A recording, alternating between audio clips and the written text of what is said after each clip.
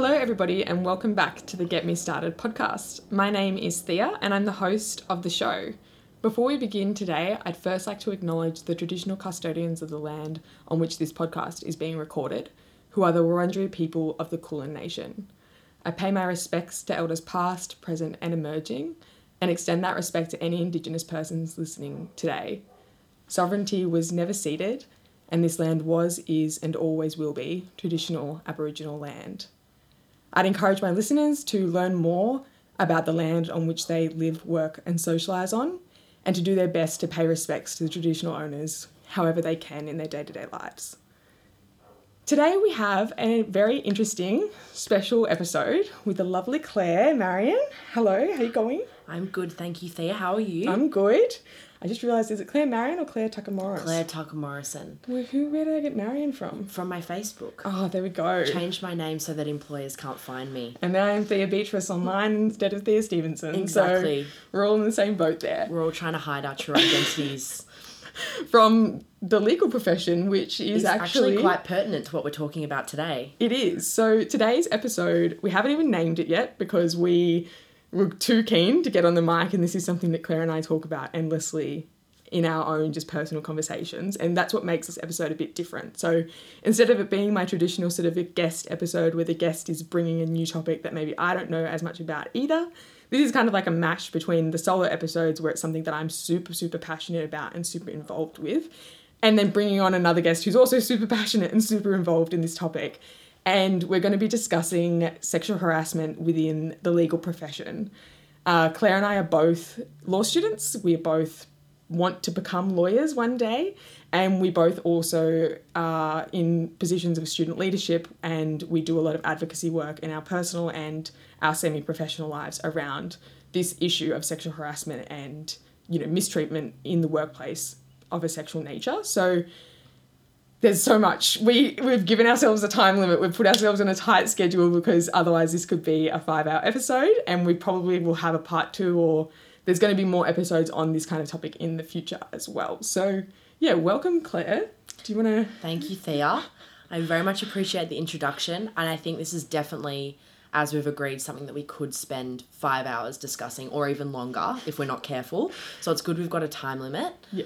But I'm so happy to be here today, and I think it's such an important conversation that we've started to have with our peers and our professional friends, but I think it's one of those things that needs to have more exposure, because to solve the issues and to solve the stigma and the nuanced problems, we need to start conversations, and that's so important. Yeah, 100%. And I've only known Claire, less than a year, which is kind of crazy because it definitely doesn't feel like that. But even in the short amount of time that I've known Claire, she's an incredibly passionate advocate in this space. And really, I feel like you walk the walk and you talk the talk, and you live the idea of having challenging conversations and bringing up these topics which do make people uncomfortable and which make ourselves uncomfortable at time when you're addressing your own biases and, issues in the way we behave. But Claire is incredibly passionate. She's a beautiful soul. She cares very deeply about her friends and her fellow humans and commits a lot of time to that. So I feel very lucky that I've been able to find sort of a kindred spirit in multiple ways, but especially in this space. Yeah. That is such a beautiful introduction to me. I feel so honoured, and I feel exactly the same about you. I think to be in a space where you do have such impassioned people around you, it definitely gives you the forum to have these discussions. And that's something that I'm feeling very empowered about at the moment. Is in the last 6 months, the personal growth that I've undergone has been immense. Even the unwinding of a lot of internalized bias, particularly in the realms of sexism and misogyny, that I didn't even realize that I had. And it's with people like you that I can unlearn problematic behaviors and grow more. Yeah. So let's get into it. Let's go. Absolutely. Let's go. What about this topic gets you started? Oh my goodness. How am I going to answer this question in the time allocated to me? I was like, Claire just goes on a monologue and I just don't talk for the rest of it. Yeah. This topic is particularly important to me for a number of reasons. To start on a more micro level, personal level, I am a law student and I have worked in the legal profession now for about 3 years. And I have experienced both indirect and direct discrimination when it comes to sex. It's something that has really, really impacted me in my personal life and has definitely made me want to make a change. And that comes from a very, very deep personal place, and honestly a place that I haven't fully delved into yet. I think the kind of pain that's come out of those sorts of discriminatory experiences. And then I guess on a more macro level, secondary to the first point, is it's an issue that affects every single woman on a macro level. There is not one female friend that I have in the legal profession, but also outside of the legal profession, that I've had conversations with that has not experienced these things. And it can be in the workplace, it can be in the family life, it can be in friendships. It's everywhere. And because it's so pervasive, I think it's one of those things that really does get me started, because I think, as I said before, we have to start these conversations.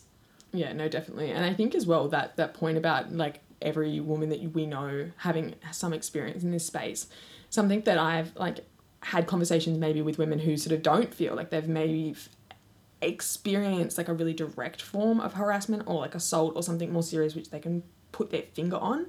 But then the question that I always have for them is like, yes, but how do you carry yourself in X, Y, and Z scenario? Like, what are you doing about your behaviours that you just know inherently, you know, men or more privileged people, depending on what the space is, don't have to do to protect themselves, to avoid becoming like part of the statistic, essentially, that it's 1 in 3 women have been assaulted. Like, what, like, you know, there's always something. So even if it's not that, like, you can sit there and point to, oh, on X date at X time, X person did this to me, we are all moderating ourselves so constantly to avoid that potential. And that is so limiting to just being able to live freely and without like discomfort. And it does inherently change the way women navigate themselves in the workforce. Yeah. Absolutely. And I think 2 points on what you've just said. The first thing is this issue and the way that discrimination based on sex manifests itself is sometimes so nuanced. So I think the reason why, firstly, a lot of women and a lot of people in general don't think that they've experienced it or feel as if they haven't is probably because if they have, it has been nuanced. And there are 2 parts to that. The first part is when you're experiencing more indirect, nuanced discrimination, you end up spending a lot of time thinking about whether the way you're feeling about it is actually reasonable.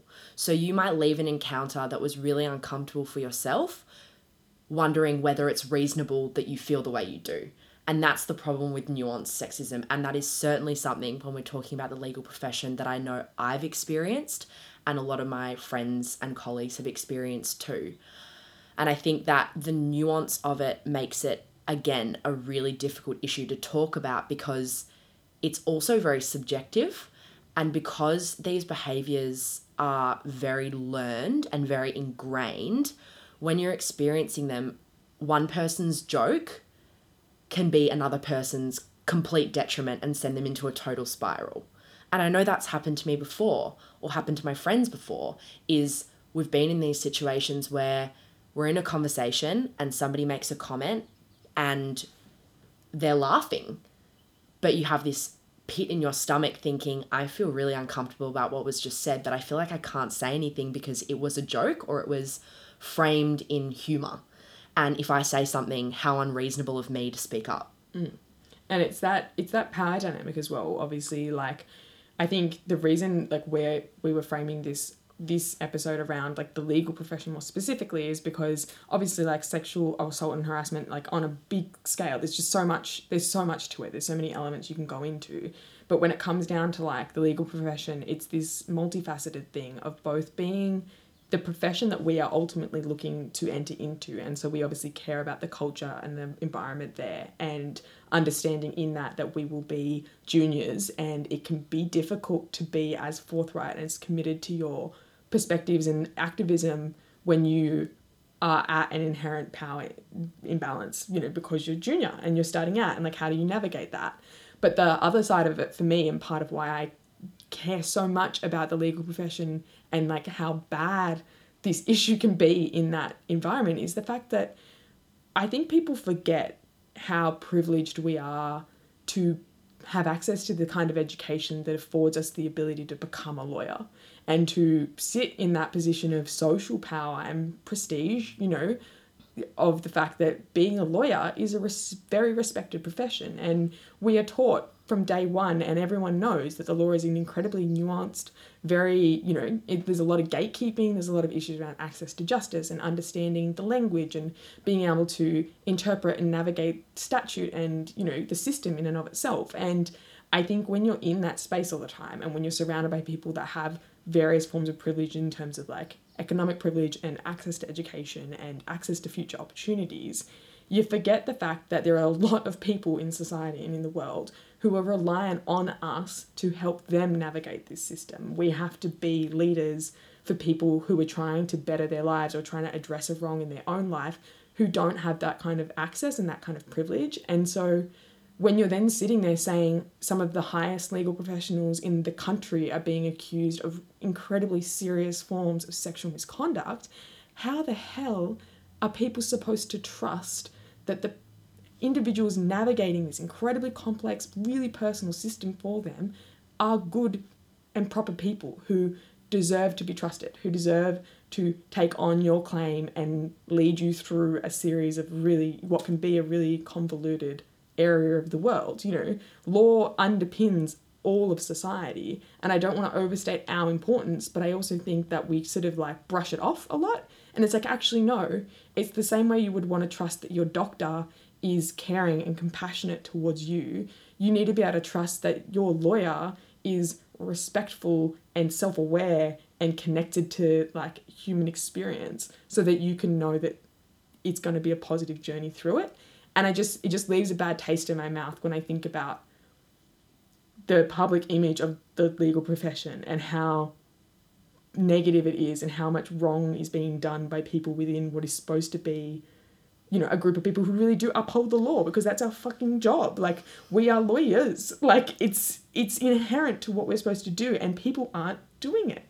I completely agree with that. And I think that betrayal has been something that I've had to really personally reconcile with in the last few months, particularly after allegations of Christian Porter and allegations against high-ranking government officials and high court judges and all of these people who are meant to be the highest echelon of our society and these amazing, learned, intelligent, respected members. If they're our role models and they are the ones that are perpetrating these crimes, how do we expect anybody else to not follow in their footsteps if that's the role models that we're growing up with? And particularly as law students, when we hear about these people that have allegedly and have committed these crimes, I find using the word allegedly so difficult. That's actually another point, just because I feel like it invalidates a lot of victims' experiences. I always really shy away from using the term, and I think it's a term that, being a law student, you kind of feel like you have to say it because you're very black and white on these issues. Unless there's been a crime that's been proven in court and they've been found guilty, you steer towards saying allegedly. But for some reason, to me, that makes a victim's experience really invalid, because we know that most victims do tell the truth. And for me to then say allegedly, I just feel is a lot more clinical, and I don't want to use that word, so I'm not going to use that word. But I think something that I found really difficult and what's led me to have this personal crisis recently is, as law students, we read, 70, 80-page judgments of cases for our subjects.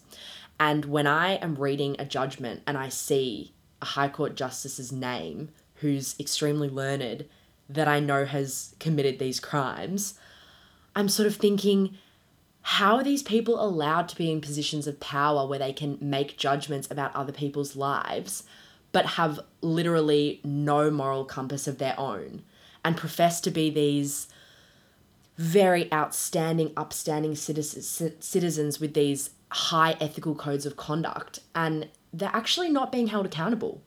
And we're seeing that in government right now, that no one's being held accountable at all.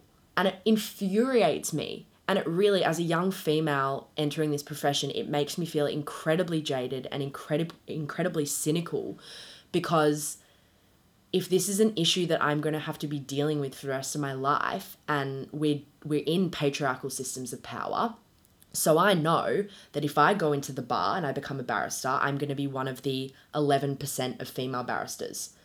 That, 89% of men, how many of them might engage in sexual misconduct, and it's just going to be so difficult for me if I have to turn a blind eye.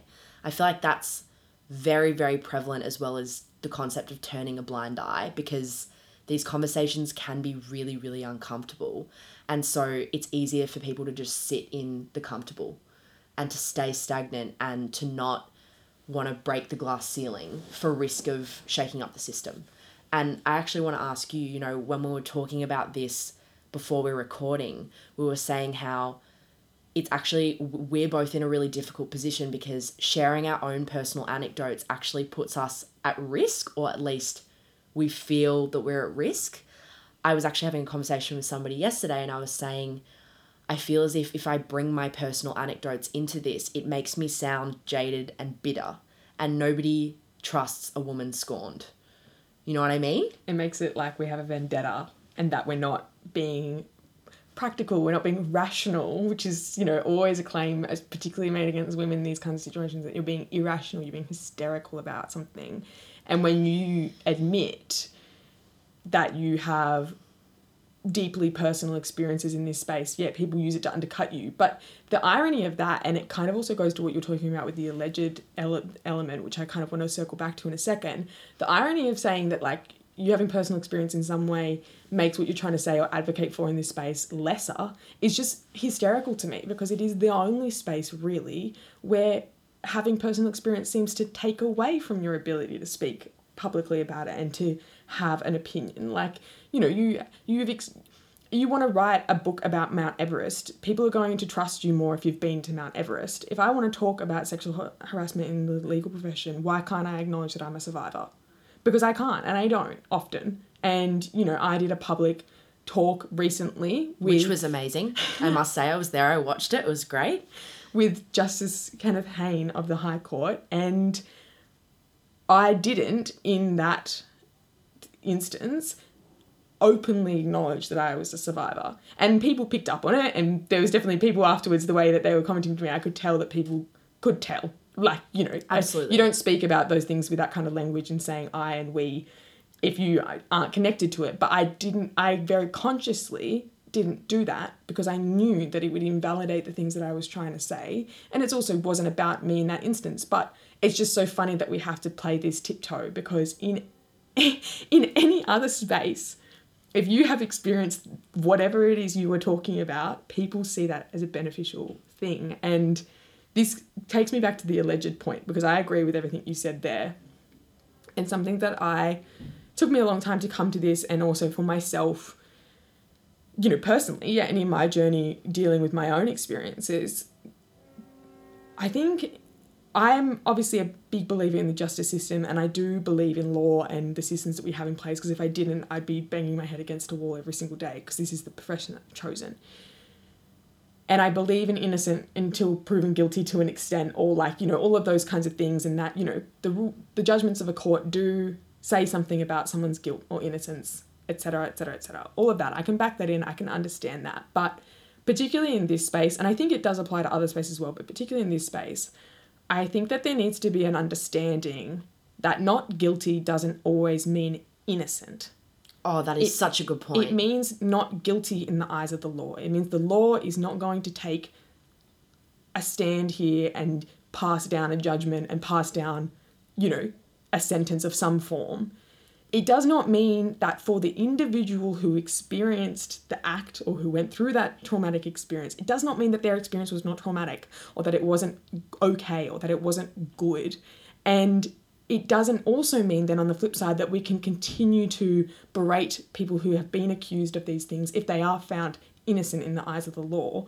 But it's kind of like throwing the baby out with the bathwater. Like, sure, if you're found innocent in the eyes of the law, I respect that, and I respect that individual then, although it pains me at times, does deserve to be given some level of privacy or ability to live that life and be seen as not guilty in the eyes of the law. But at the same time, it does not inherently mean that what happened wasn't wrong, or that what happened shouldn't be allowed. And it doesn't mean that the individual who brought the claim or the case is in any way less correct in how they felt, in what they experienced, in how they feel about that situation. And it's just something as well, because of the way in which we know institutions deal with sexual harassment, you just really in this instance can't see them as the same thing. In an instance of murder, say, someone is found not guilty, it may be more clear that they are then innocent in the same sentence, sure. you know. But when we know that the system is not set up to help survivors, that the system is fundamentally flawed through precedent and patriarchal norms in law and the very subsistence of the fact that law was and is created for wealthy white men, because that's who created our laws and that is who historically has upheld them, you cannot then say that being found not guilty of a crime of sexual assault is the same as being innocent, because everyone, people within the legal profession, people outside of the legal profession, acknowledge that the law does not deal with sexual assault properly, and it doesn't pass down enough sentences of guilt because of the convoluted nature of the crime and the convoluted nature of the precedents that have been set in the past when the world was not so able to accept that women were telling the truth. Absolutely. Absolutely. I could not agree more. And I think you've really touched on the point of legality and morality there. And we're not going to get into that because otherwise we really will be here for 5 hours. But I think it's really hard when the general public or the lay people's, and that's not to invalidate anybody here that's listening that isn't a law student. I don't mean that as an insult at all. I just more mean when talking about legal institution and the way that a court process works, or rules of evidence, for example, if somebody is found not guilty and that's sent out to the public, the judgment's delivered and they're labelled as not guilty, I think a lot of people will then sort of forget about it and be like, that's okay, they've been found not guilty, they must not be guilty of any crime.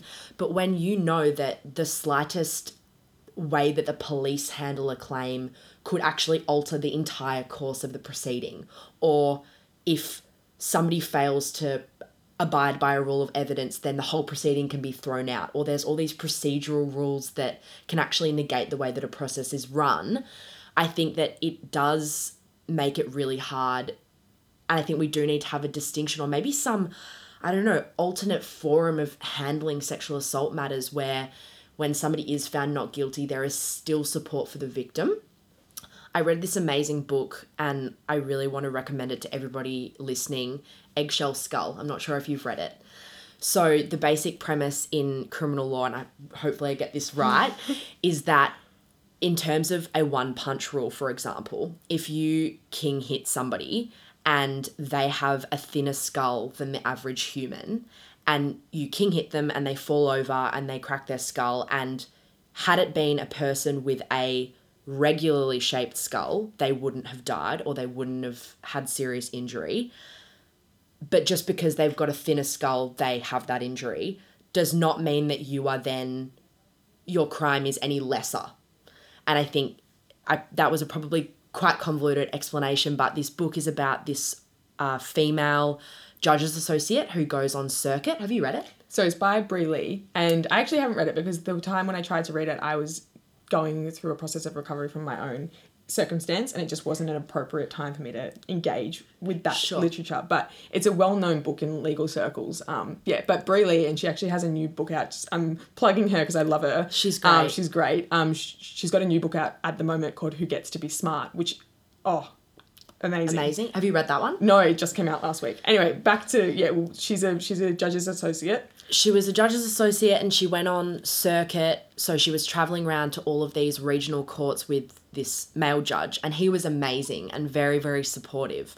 But she had actually experienced her own sexual assault when she was younger as a child, and it really brought up all of the trauma.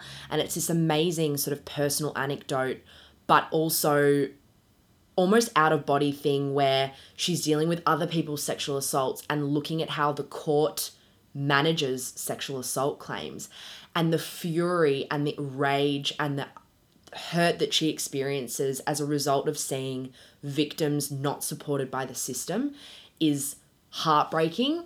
But when you get to the end of the story, and I'm not going to ruin it, it's also incredibly empowering. And her strength through that all is amazing.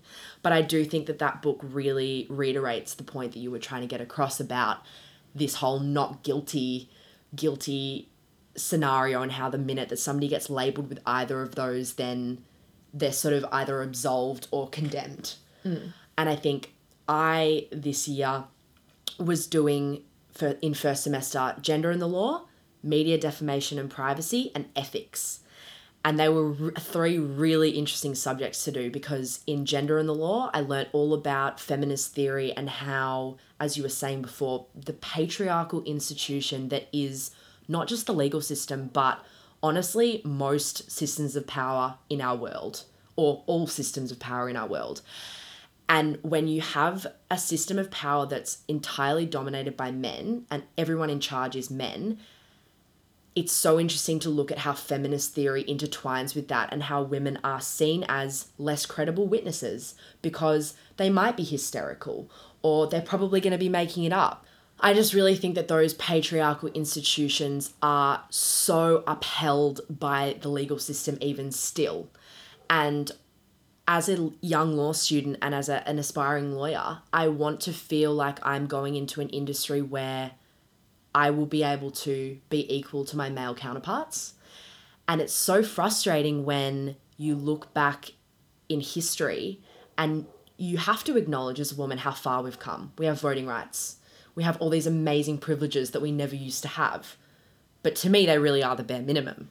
And I don't just want to have the bare minimum. I want to be equal. I want to be powerful. I want to be seen as strong. And right now, I don't feel as if that's my path.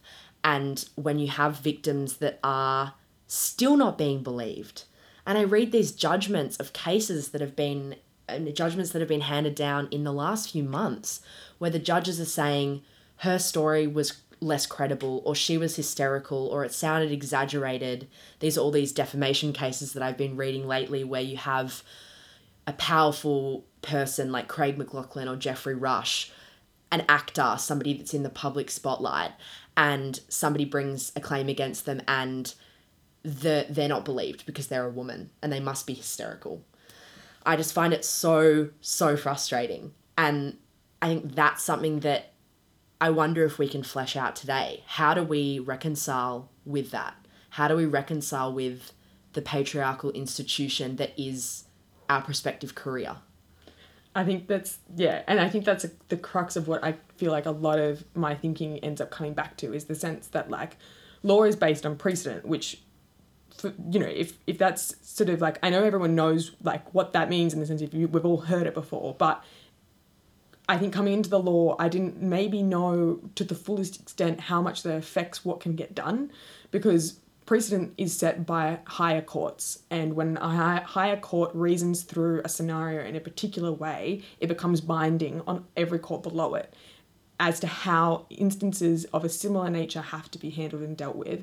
And it's only when the facts or the arguments based around maybe another circumstance which seems similar but has a different sort of take on it, where a different precedent can be set, or it has to go on appeal to a higher court and the precedent can be changed there. But there's limits to that, and it's a lengthy process, and it's, it does embed itself once something has been explored to a certain number of times to being really, really hard to navigate away from, and to like carve out new space and new understanding. And this is something that, we said before, like sexual harassment has really struggled because, it's only sort of somewhat recent that we really value in believing women and addressing this issue properly. But we've had decades of cases going through where it's been really upheld to very normative patriarchal standards. And so it's just pigeonholed it into this one really particular way of dealing with it. And I think this also goes to the fact that we know that people don't report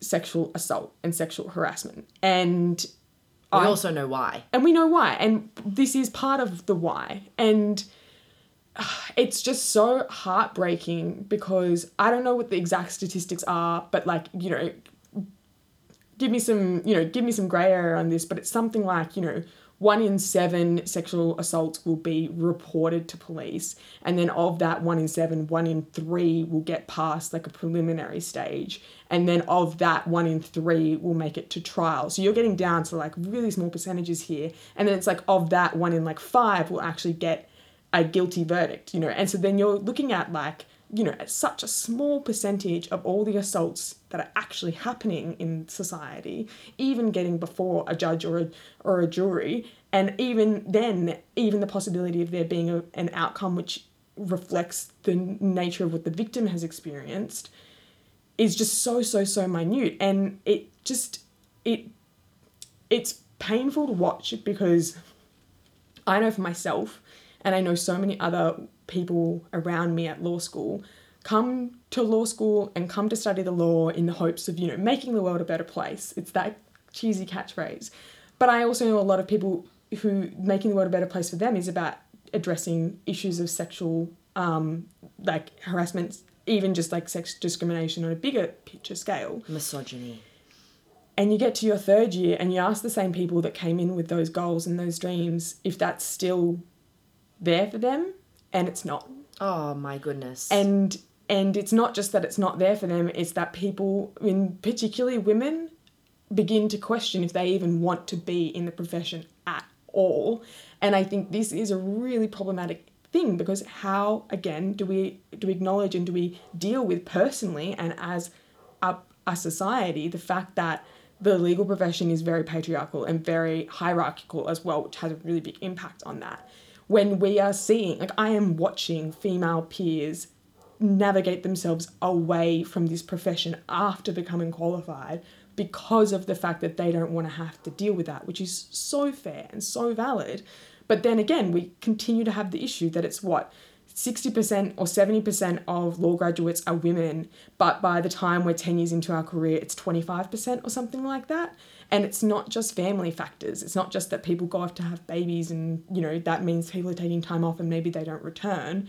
It's because we are not welcome. It's not made for us. And yet that is perpetuating the cycle, because if we can't be in this space, if we can't exist, let alone, we're not even talking about all the other forms of intersectionality that exist here. Like, Claire and I are both white women talking about this, which is, problematic in and of itself. And we have so much privilege. We're both able-bodied. We both fit within some level of conventional beauty standard, all of those things. And we're not even talking about people with disabilities, people of race, people of different races, people with different, even just coming from different institutions. We go to 2 of the best law schools in the country, and so that we're exceptionally privileged, and we are questioning if this space is for us. Absolutely. And I think that was something that I touched on at the beginning, how jaded and cynical I've become. And I really hate that, because I always strive to be a glass half full person. I try and be positive, but when I'm going into a profession that it just seems to keep hitting me with new obstacles and challenges. Not only is it conceptually challenging work, and as you said, we are exceptionally privileged. I am so lucky to have the education that I do. I'm so lucky to have the privilege that I do.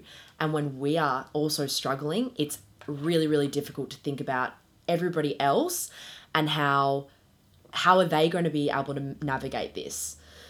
I think something I wanted to tell you, a bit of a story, when you were talking about the police reporting before.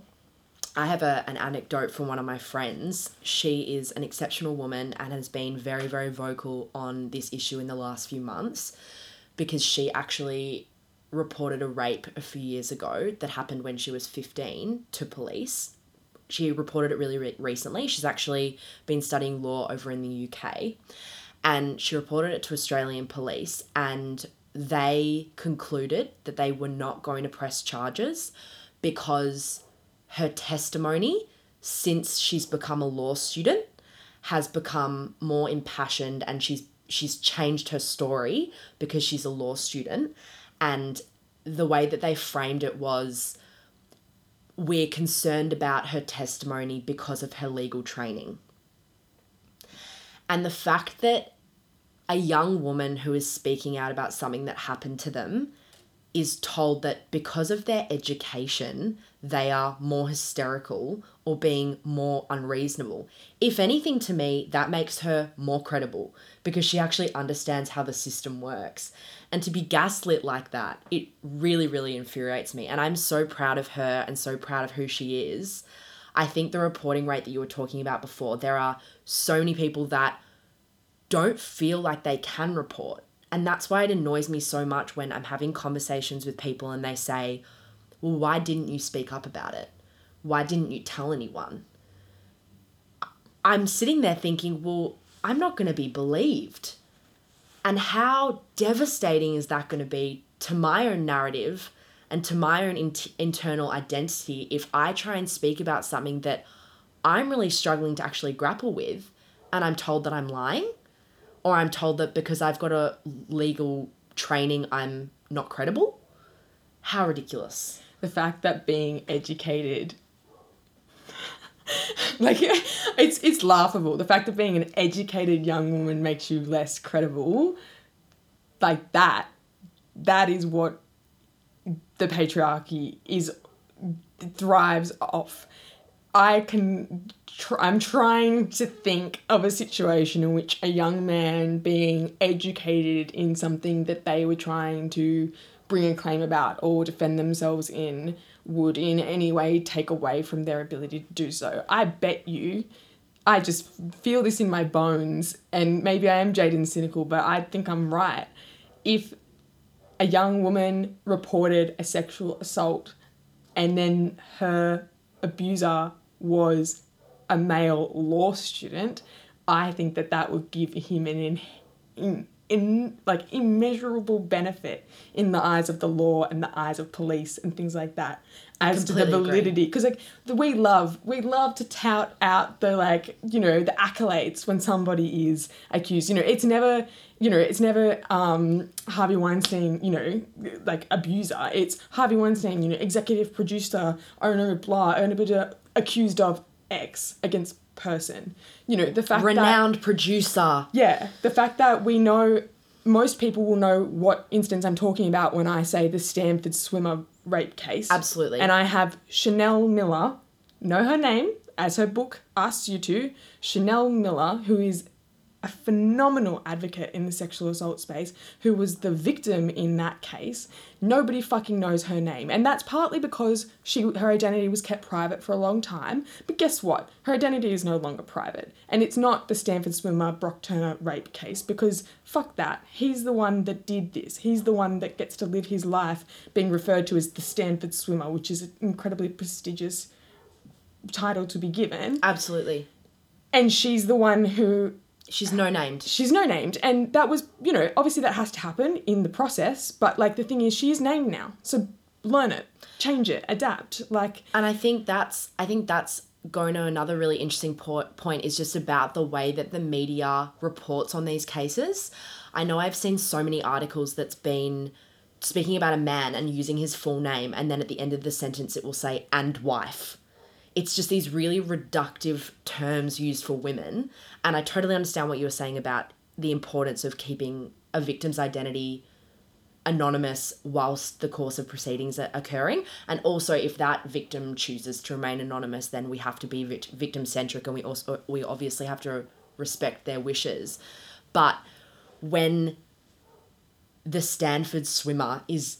the accolades that come with that are immense, and she is kept hidden, it just really enforces the point that we're trying to get across in this podcast of the pervasiveness of these patriarchal institutions and just even the patriarchal narrative.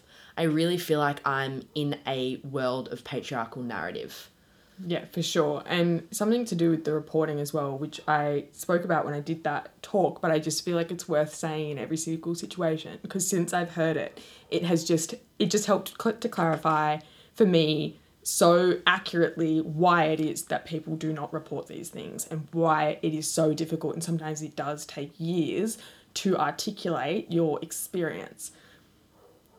If you had to walk into a room right now and sit down across the table from a friend, but probably more likely a stranger, and describe in graphic second by second detail your last sexual encounter. If you had sex with your partner last night, sit down across from a stranger at a table in a room that you've never been in before and walk them through a minute by minute, second by second recount in every instance of detail about how you felt, what was happening, who was there, every single detail about what was touched at what point and how you felt and who was aroused and what was going on. If you can sit there and tell a complete stranger that narrative with no qualms, with perfect articulation, and then repeat it 10 times to 10 different people and not change a single element of that story, then yeah, maybe you have the right to say, but why didn't they report it? But I doubt. I couldn't do that. I could not even sit across from Claire last night and tell her about my most recent sexual encounter in graphic detail. Sure. And I'm friends with her and we talk about those kinds of things. So why do we expect people who have gone through a traumatic experience to be able to do that literally the second the penny drops? And why are we expecting people to even be able to identify that a sexual encounter has been negative or traumatic or detrimental to them when we aren't taught what good sex is and what healthy, respectful sex is and what those boundaries look like? We have to learn and unlearn through our own experiences what actually a healthy and respectful sexual dynamic is. And I know that that comes out for a lot of people like, oh, but was it just bad sex? Was it just a bad encounter? Do you just regret it? Do you just regret it? It wasn't what you wanted. It's like, yeah, well, okay, sure. Maybe there are times when that is a factor to consider. But why is the onus being put on these people who are going through these situations when we don't have a conversation and a narrative around what positive, healthy sexual dynamics look like, what power dynamics in sex can look like, and how to safely and purposefully navigate that? And why are we expecting people who've gone through traumatic events to sit down and recount minute by minute detail of those things in the moment that it happens? You would not ask a victim of a car crash to get up the next morning and sit across from you at the table and tell you in minute to minute detail exactly what happened and how they now feel after it. You wouldn't expect it. So why the hell do we put that onus on people in these situations? I think 2 points on that also. Not only are you sitting across from a stranger and recounting to them your most recent sexual encounter, you're also navigating a really immensely traumatic experience. But also, oftentimes I've heard when people have tried to report this stuff, they've had somebody sitting across from them saying, "Are you sure? Are you sure that that's what happened?" So if you're being constantly questioned, maybe there is going to be a shred of doubt that creeps into your mind about what did happen. And that is so difficult. I think another thing to share a personal anecdote from myself is with my own sexual assault, it took me 8 years to actually talk about it. Took me 3. A long time. Not to talk about it, to actually fully comprehend that what I had gone through was sexual assault. And to use the words, not just to say, like, I knew for myself for a long time that it wasn't right or it wasn't good, but to use the actual terminology is big. It takes a lot. And I wish that wasn't the case. I want to re-emphasize the fact that I think it's important that all victims speak about their experience when they are ready. But at the same time, why is it so hard for us as women to label what we've gone through? It's because we're not seen as credible. And if we say, did we feel as if we got sexually assaulted, or we were sexually assaulted, or we were raped, the amount of people that are going to look at us, is she sure? Is that really what happened? It was behind closed doors. Did she just regret it? All of those things. And I think remembering that these traumatic conversations are really, really difficult. But as somebody that I identify as quite confident and, somewhat literate on these issues, I obviously have a long way to go. And as you said, experiences of people that have had to deal with intersectional issues and intersectional discrimination of things that I don't have lived experience in. I'm not sure how we can expect those people to speak up. And I think we really need to be just a message to all of our listeners today. I really want you to go away and think about how you view these topics. And particularly, it can be a conversation with yourself in your head. It really can. if you think about one of your close female friends coming to you and disclosing something that's quite traumatic to them, disclosing that they've had a sexual assault or they've been harassed or catcalled or something, if there is a shred of doubt in your mind, I want you to own that. I want you to investigate it. I want you to understand that what you're experiencing is your own unconscious bias, and that's actually your own internalized sexism that is doubting the person that's coming to you. And that's a really hard thing to do, and it can be a really confronting thing to do, is actually acknowledge the problematic narrative in your mind. And it's really something that I've done in the last year. I really think it's taken me a lot to unlearn those behaviors. Even something as simple as being in the room with my boyfriend or a man and going to automatically clean their plates for them. I know that sounds ridiculous, but I look at that as me conforming to my gender roles. And I really want to make it clear that, you know, obviously when you're in those situations, there's a difference between conforming to a gender role and just being polite and doing an act of service or showing love. But I really try and be extremely self-aware in those situations now. And I think, why am I doing this? Am I doing it because I think that I need to provide for this person or I need to care for this person? Or am I doing it because, you know, it's my turn and it's what I'm going to do this week? So yeah, I just think having those internal conversations with yourself and just being a little bit more deliberate about the way you think about encounters with people, it's exhausting. And I know both of us have had periods of immense burnout to do with this issue, dealing with our own personal scenarios and situations of misogyny and sexism and discrimination. And we've had to sit with a lot of uncomfortable thoughts as well, and a lot of uncomfortable experiences. So I just encourage everybody else to do it, but do keep in mind that it can be pretty exhausting.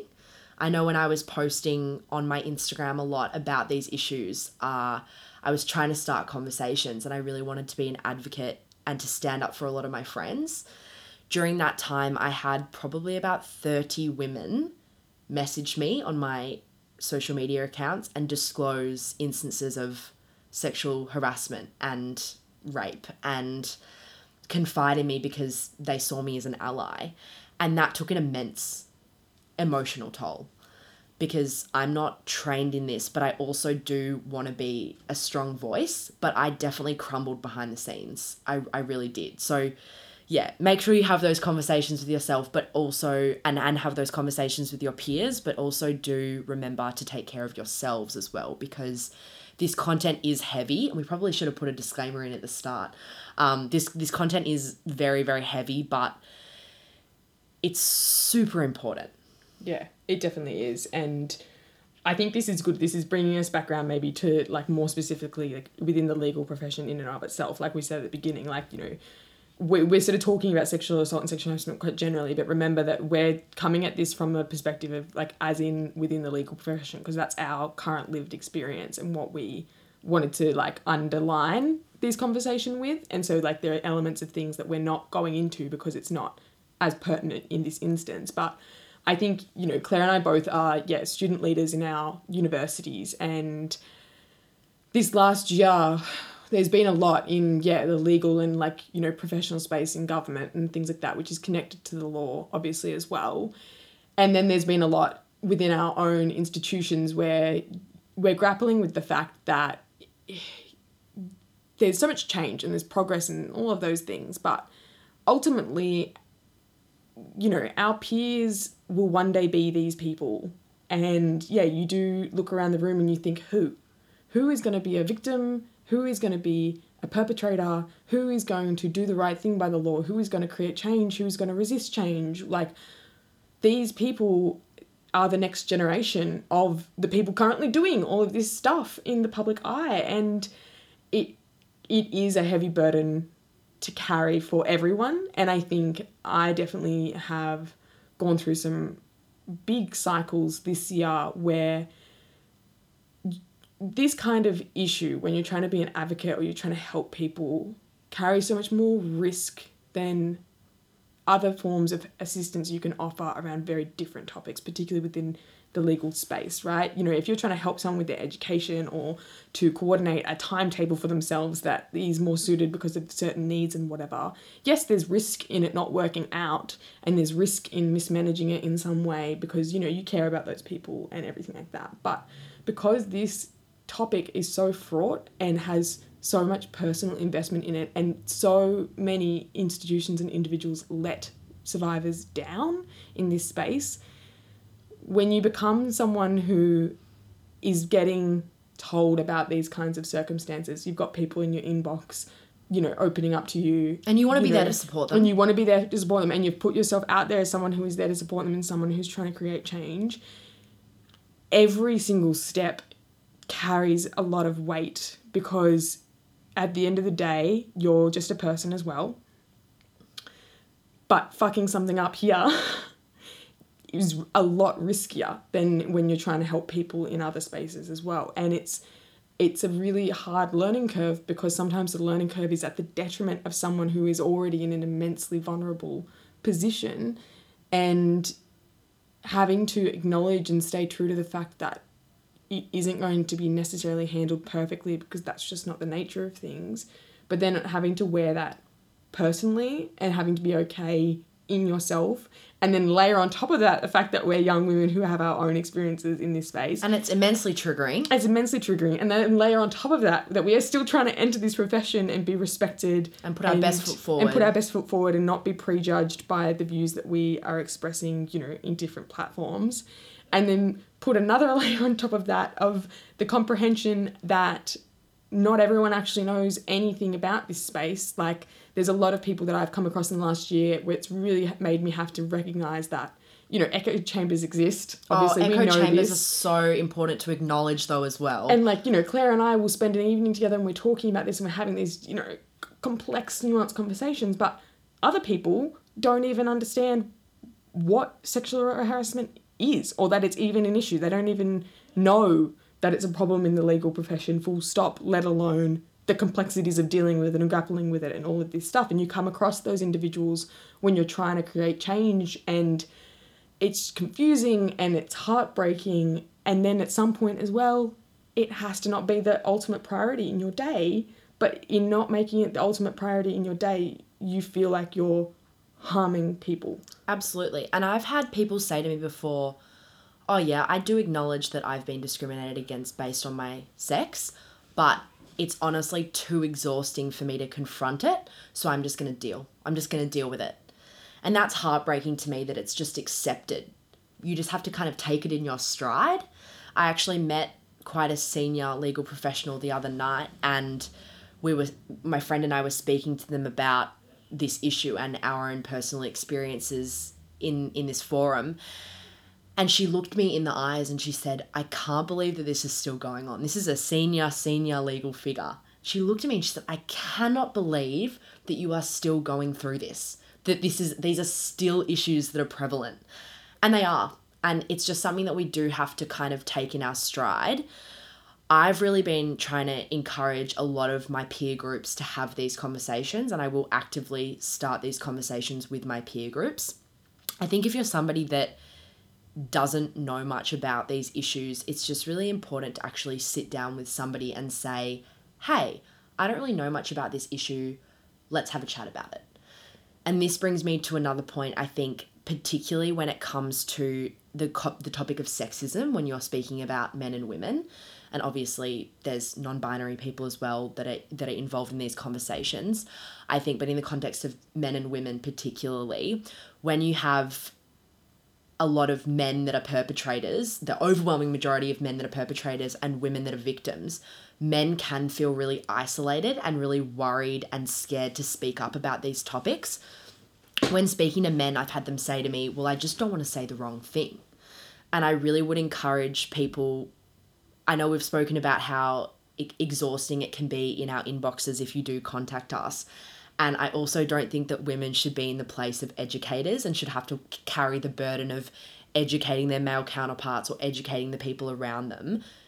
You now have the resources. If you've listened to this whole podcast, you have enough stuff to go out and Google. But in saying that, my door is always open, especially in these conversations. It would make me so happy to have one of my male friends, or even somebody I don't know that very well, say, hey, could we get a coffee? I'd just love to chat about this stuff. And I've had people come and do that to me, and I think that that's really, really important. For me, it's also great because it means I get out of the echo chambers that are my main circles, and I can speak to people that have differing opinions. And I just think it's really important for us going forwards to have these spaces where, when speaking about these conversations, there's obviously with a caveat of making sure it's respectful communication, but it's an open space where you can share and you can feel like you can grow together. I think for me, that is also complicated though, because I carry a lot of rage, and I think I have a lot of resentment, whether that's subconscious or not, towards men. And I know that that can be taken as quite a problematic thing, and I don't want to be labelled a man hater because that would completely ruin my reputation. But I think I do have a lot of resentment towards a lot of men, particularly men that don't engage in these conversations, because I'm sort of thinking, this is so important to me, and this is on my mind every single day. Something will happen every single day that brings this issue up for me, and particularly in my legal jobs and the like. Happens all the time. Nuanced conversation. Somebody makes a comment about my appearance and they think that it's really, really lovely and it's a compliment, and I'm standing there thinking, I wish you'd just compliment me on my work and the quality of my work. But yeah, enraging.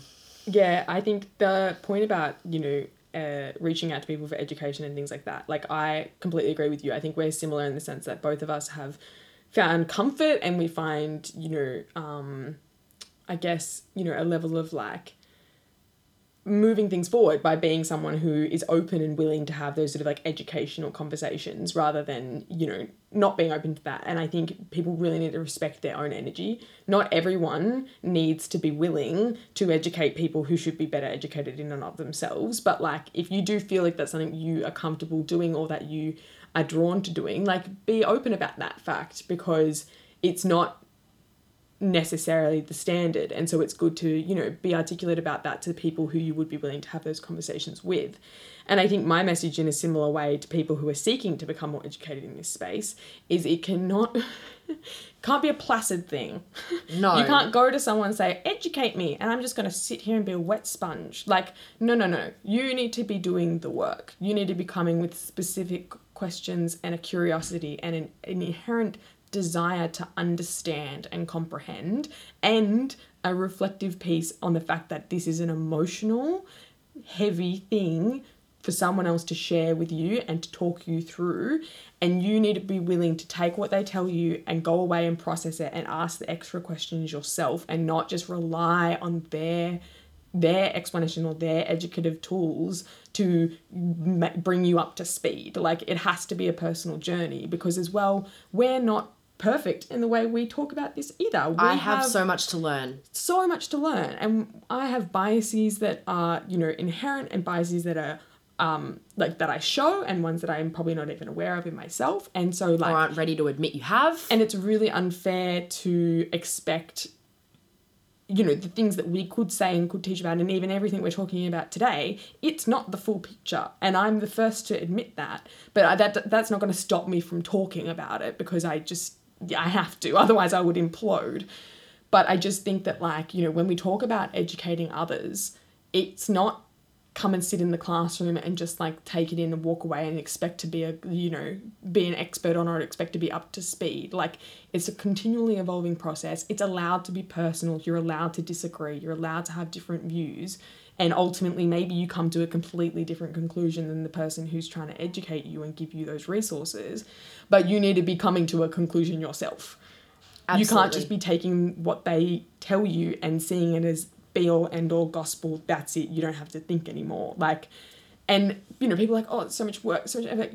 Guess what? I don't get a choice about this. I don't get to not be educated about it. And this exists in so many spaces of, oppression and of harm. If you're the one experiencing it, you don't get to choose to not. I don't get to not think about this. My life is this. I have spent hundreds, thousands of dollars in therapy trying to deal with my personal experiences. I spend, hours every day where this crosses my mind and I think about it. And it's not just because I'm passionate about it, it's because it's my actual life.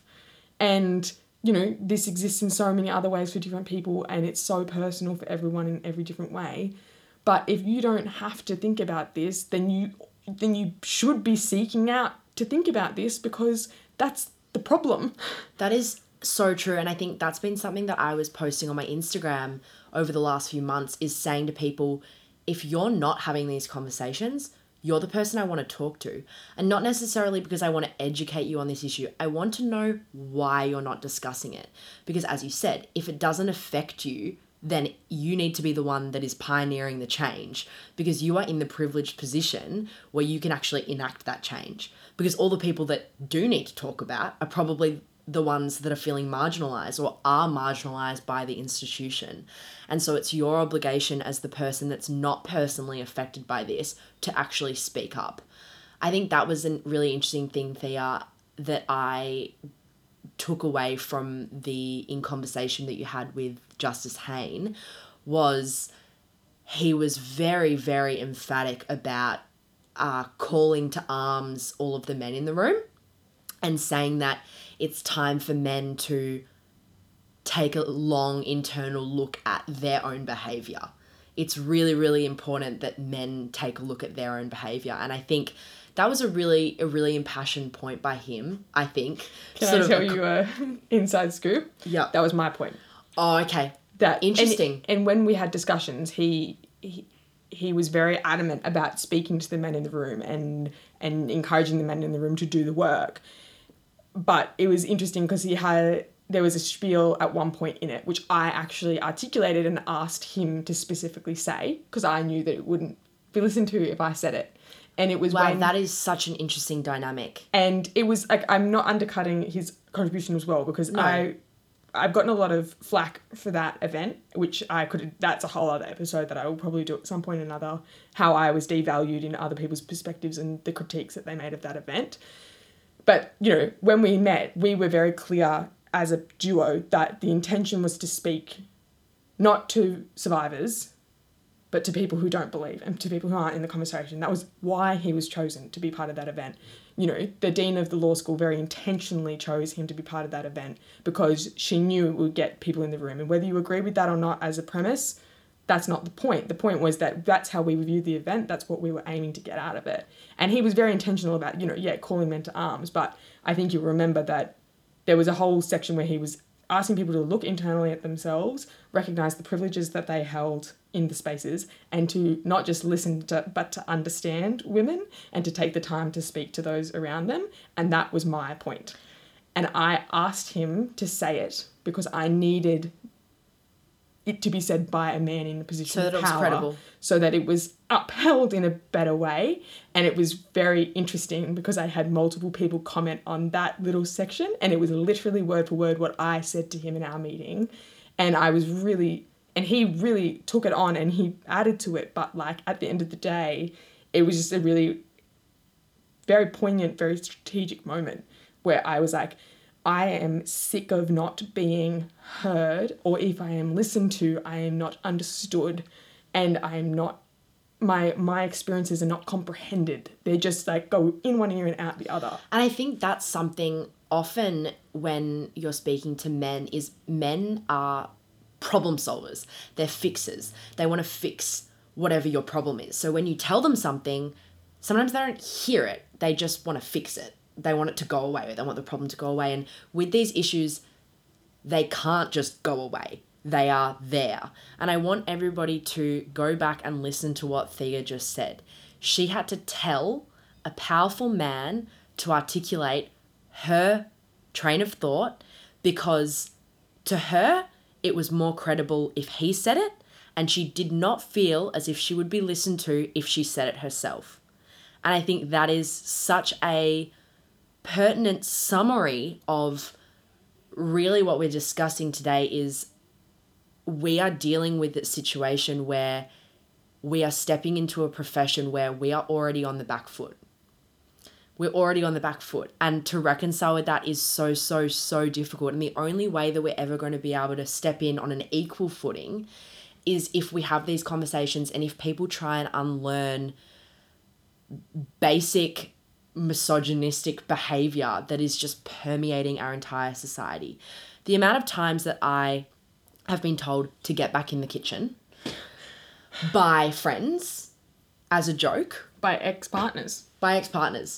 Like when you're in a supposedly loving, caring relationship and that's a valid comment that they think they can make. And it's framed in humour. Not always. And I think that's another point is that I said right at the beginning of this, the difference between indirect and direct discrimination. And one of the reasons that this topic is so important to me is that probably about 3 years ago, and again, I'm not going to go into what happened because it relates to a situation of employment, and I'm worried that if I discuss it in too much detail that it's going to reflect really poorly on my professional reputation. And that's another point I want everybody to take away from this conversation is how worried I am to talk about my own experience because I'm worried it's going to reflect poorly on me. But that was the first time that I ever felt direct discrimination where somebody looked me in the eye and told me that I was not as good as my male counterpart because I was a woman. Now, if that's not an inherent issue to me, I don't know what is. They literally told me that my sex put me on the back foot and that I was never going to be as successful as my male counterparts. No matter how intelligent I was, no matter how much I tried, I was never ever going to be as good as them. Yeah. And it's everywhere and it's pervasive. And, you know, the thing is, it just, I don't know. I feel like we've barely even scratch the surface, and I feel like we're repeating things that people maybe already know, but it's hard to know sometimes because obviously, like we were talking about before, we exist in this space so much that like I forget what the starting point is sometimes when you're not in the conversation all the time. And because we put a time limit on ourselves, I'm going to sort of move towards like tailing out from this.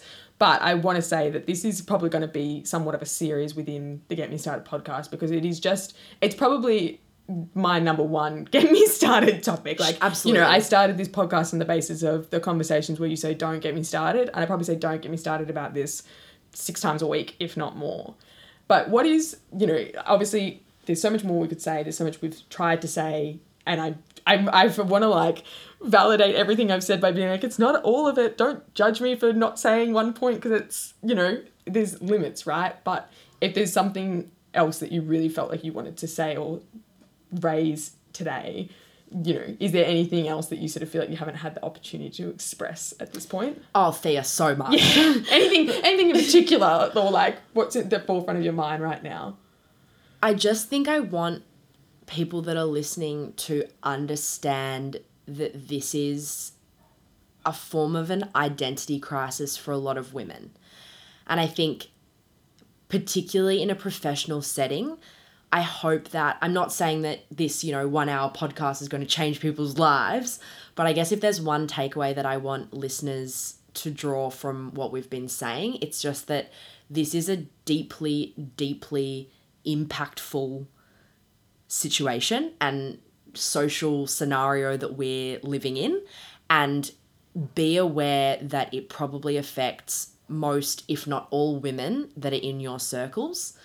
And please just try and remember that and try as hard as you can to unlearn any problematic behaviors. And I think we're going to get to this with this next question that I know you're going to ask me, but I think one thing that I always get really frustrated about in these conversations is that because there's so much to talk about, we often stop speaking about solutions.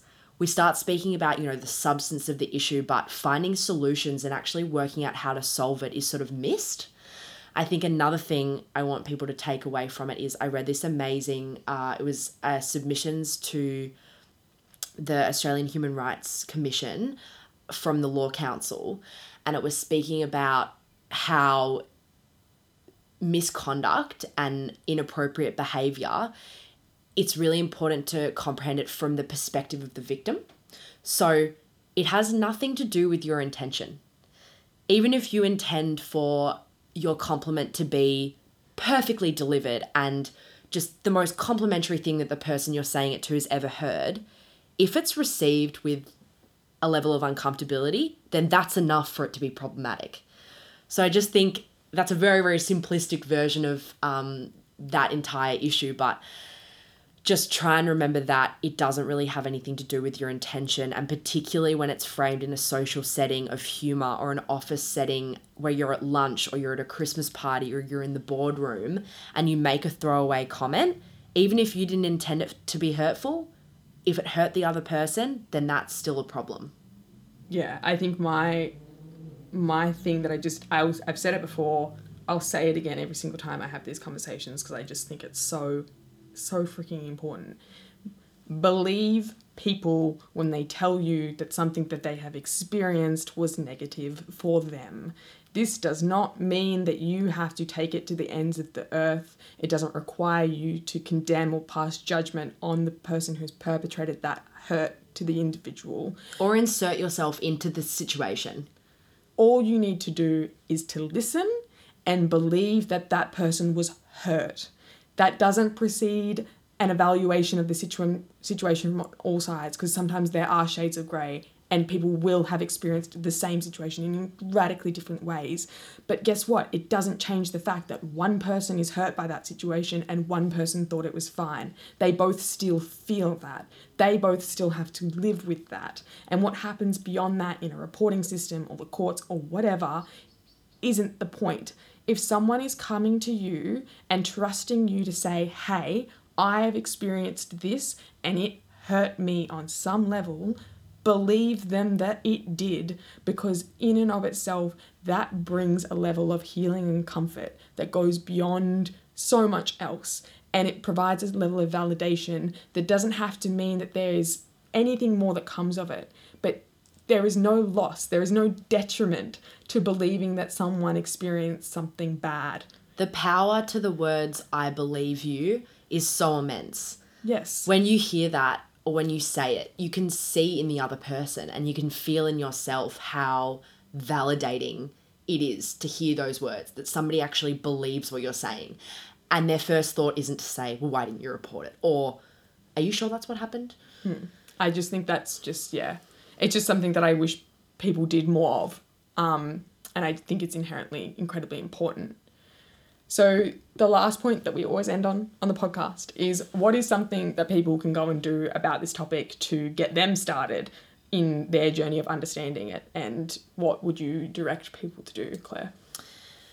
I think as a more practical and legal focused solution to this problem, if you are somebody that's in the legal industry or even in any workplace scenario, I got some really amazing advice from the very high echelon legal professional I was talking about before recently that I didn't even realise I could do. If you've had a negative workplace experience, you can write a letter to the Sex Discrimination Commissioner, Kate Jenkins, explaining your situation. And it can be entirely anonymous. You can put in details in your letter and then say that you want it to remain entirely anonymous. But she and the entire kind of human rights department in that division will actually use that evidence to inform resources and policy decisions and policy changes. And I'm sure if you're listening to this, you might not be aware of it, but I would really suggest also reading the Respect at Work publication, which was published, I think, March 2020 last year. I think that's a really important one because it just has so many statistics of workplace misconduct, and it really explains and actually provides a lot of recommendations as to how we can unlearn and we can try and go away towards paving some sort of solution, because the recommendations are tangible. And I think particularly for men and men that are listening, if you're wondering how you can change this and how you can be a problem solver, go and read that report, because I'm guessing most people, even if you're not in the legal profession, you will be working. And so read some of those recommendations and just remember that you're not alone. You can always report these things, but you can report it in an anonymous way that's not reporting it to the police. Yeah, for sure. And I think maybe my activity is a little bit more, less practical in the sense of what you can do, but maybe, things you can delve into. So we've mentioned Bree Lee's book, Eggshell Skull. We also mentioned Chanel Miller's book, Know My Name, which I think should be mandatory reading for anyone who's in any way involved in the legal system, because she talks you through her personal experience as a survivor bringing a claim of sexual assault to court. She talks you through the moment of assault up until her moment of healing years after, and everything that happens in between. And as, someone who felt like I kind of understood what it would feel like to go through the system or knew some of the issues, I learnt an immense amount. She's a beautiful, beautiful writer, and it's a wonderful book. It's probably one of the best books I've ever read.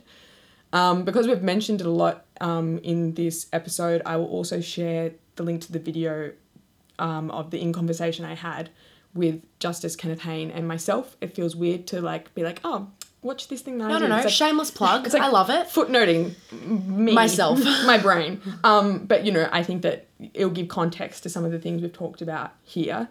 And if you want, resources, or you want suggestions of where to go, reach out to us, post it in the Facebook community group if you're a part of it. And do the work. I have a heap of resources as well, more kind of tangible. You can go away and you can read them or listen to them as well. So we'll try and post as many resources as we can for people if they are interested. But otherwise, this was such an amazing, empowering conversation. And I just want to say I'm so honoured to have been asked to come and speak to Thea about this. I think Thea is such an empowered and impassioned woman. And I'm so thankful to have her in my life, because if it's one thing I've learnt, the only way to deal with these things is in a team and with an ally. And I really do feel like Thea is such a strong ally to me and an amazing role model to me as well. So thank you so much, Thea, for having me, and keep doing what you're doing. You're absolutely killing it. Yeah, well, it's same. The feeling is mutual, 100%. I hope everyone has enjoyed listening to this. If this has been a heavy conversation for you, or something that's really struck a nerve for various reasons, the other activity that I would encourage you to do is take care of yourself.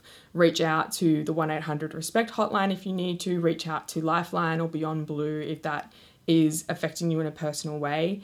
If you have an experience of sexual harassment or sexual trauma in any form, on any level, there is nothing too small to require help. Please, please, please, I beg you to reach out to your support network and reach out to the services that are available, because it takes a lot of time and energy and effort to heal, but there are things out there for you, and there is hope, and there is healing and love in that process as well. And safe spaces. So take care of yourself, take care of your friends, check in with one another. Thank you all for listening and being a part of the podcast. If you aren't already, please join the Facebook group. So it's Get Me Started Podcast Community on Facebook. And we also have the Instagram at Get Me Started, which I would so appreciate if you follow. And if you've enjoyed this episode, let me know, because I would like to do more around this topic and more in this kind of way of being this sort of mutual solo guesty type episode. So give us some feedback. A lot of love to all of you. And thank you again, Claire, for coming on. Anytime, Thea. Thank you. Thanks for listening, everybody.